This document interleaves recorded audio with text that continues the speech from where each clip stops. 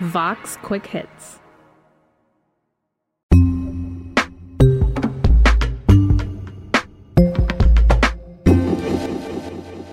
It's Today Explained. I'm Sean Rameswaram. You may have noticed we took Monday off, didn't explain yesterday. That's because it was a long weekend in the United States, President's Day weekend, a weekend dedicated to Washington, Lincoln, and the rest of the guys who have held the country's highest office. And this was a President's Day weekend to remember because the United States Senate spent it concluding the second impeachment trial of the nation's 45th president, Donald John Trump. You ask what a high crime and misdemeanor is under our Constitution? That's a high crime and misdemeanor. If that's not an impeachable offense, then there is no such thing. This was history on history on history. The United States Senate, for the second time, deliberating on whether to convict the former president for wrongdoing, this time for inciting an insurrection on the United States Senate. Zach Beecham, senior correspondent at Vox, has been covering it. All in all, basically, the narrative presented by House Democrats was one in which the president had spent months convincing people that the greatest political scandal in American history was happening, an election stolen from under their feet. We have in all swing states major infractions or outright fraud. If we are right about the fraud, Joe Biden can't be president. Then he told all of those people to gather in Washington, D.C. outside of Congress while Congress was doing basically the last step in certifying the results of the election. The president's tweet says the protest will take place on January 6th.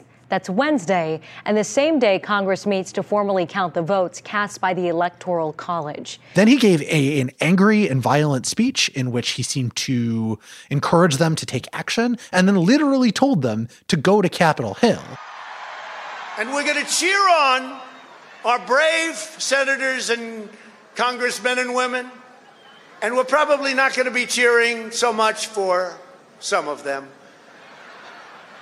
Because you'll never take back our country with weakness. You have to. And then, of course, they go into the insurrection itself. And here's some of the most compelling evidence, I think, in the House manager's case, because they showed a bunch of footage from the attack on the Capitol that's really, really harrowing, right? Including one where Senator Mitt Romney is just moments away from the mob. And I watched a cut of the footage that zooms in on his face. Just beneath them, the mob had already started to search for the Senate chamber. You can tell that it's Romney. You can see the concern on his face because he's actually running away from these people as they're attacking. But there's also footage from the attackers in this talking about how they're acting on Trump's will. They're doing things on behalf of the president, that they are there because he told them to be there. We were invited here! We were invited! Hey, we were invited here! It's not just that one can trace like a causal pathway. It's that the rioters themselves said that it's because of Trump that they were there, that they were acting on his behalf.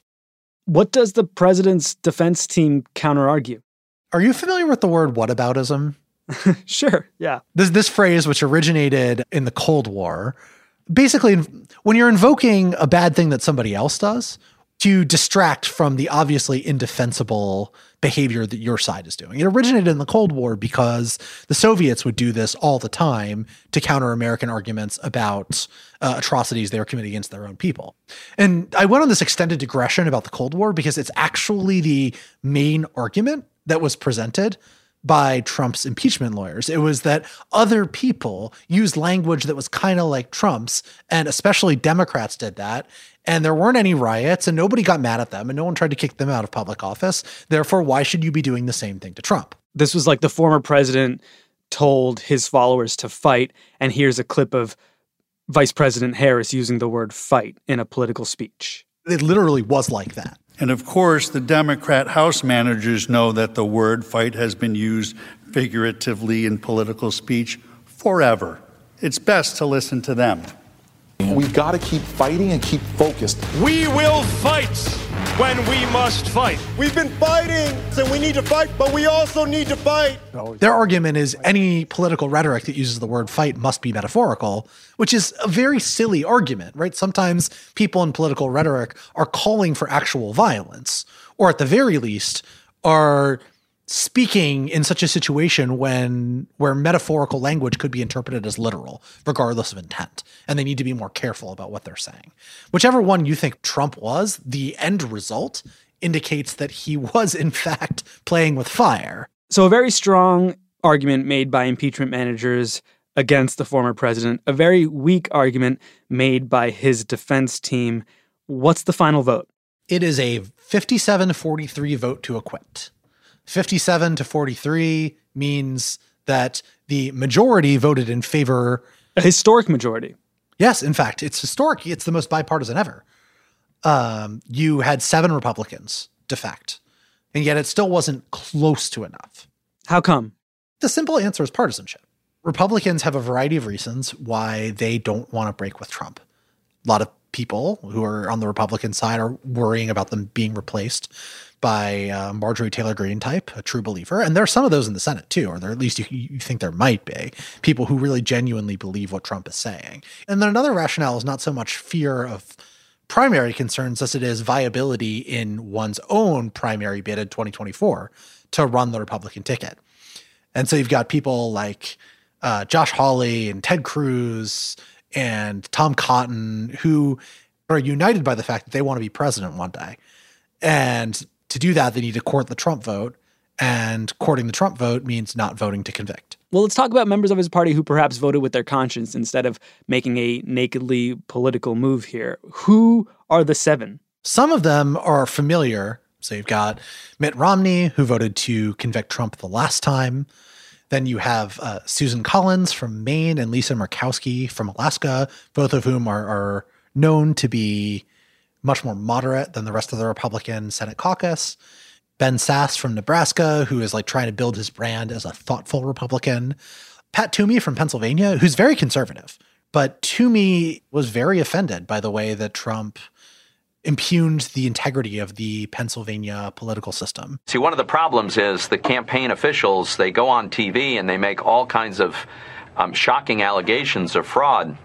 Then they go into a courtroom where there are consequences for lying to a judge. Right. And they don't make those allegations anymore. Then you've got Richard Burr from North Carolina, who was a real surprise. He actually voted to say the trial was unconstitutional itself, but then said, look, once we've determined that this trial is constitutional, I had to listen to the evidence. And once I listened to the evidence, then Trump should have been convicted. Burr said in part, quote, the evidence is compelling that President Trump is guilty of inciting an insurrection. Therefore, I have voted to convict. And then the last one, who's surprising on a number of levels, is Senator Bill Cassidy from Louisiana. Cassidy is running for re-election. He's up again in 2026, which means he's very vulnerable to a primary challenge on these grounds. And in a surprise vote, basically saying he was persuaded by the case that House Democrats made. And it's like, it's odd, right, to hear a senator saying that their vote was actually grounded in what happened on the Senate floor. What an inspiration. Yeah, it's kind of nice and refreshing.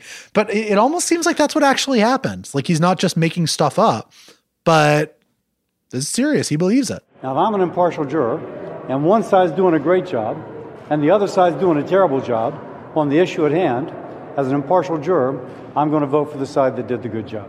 And how's that working out for the Republican senators who maybe surprised their states, their constituents, with a vote against the former president?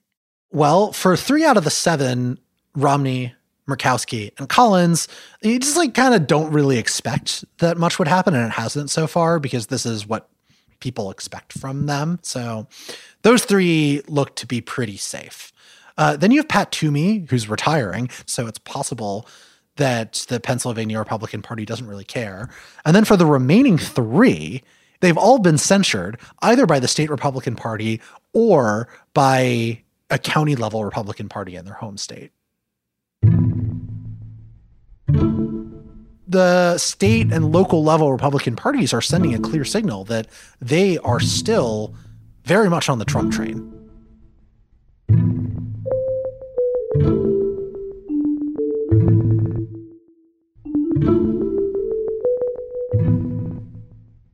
That was an excerpt of Today Explained. To hear the whole enchilada and others like it, check out Today Explained wherever you check out your podcasts.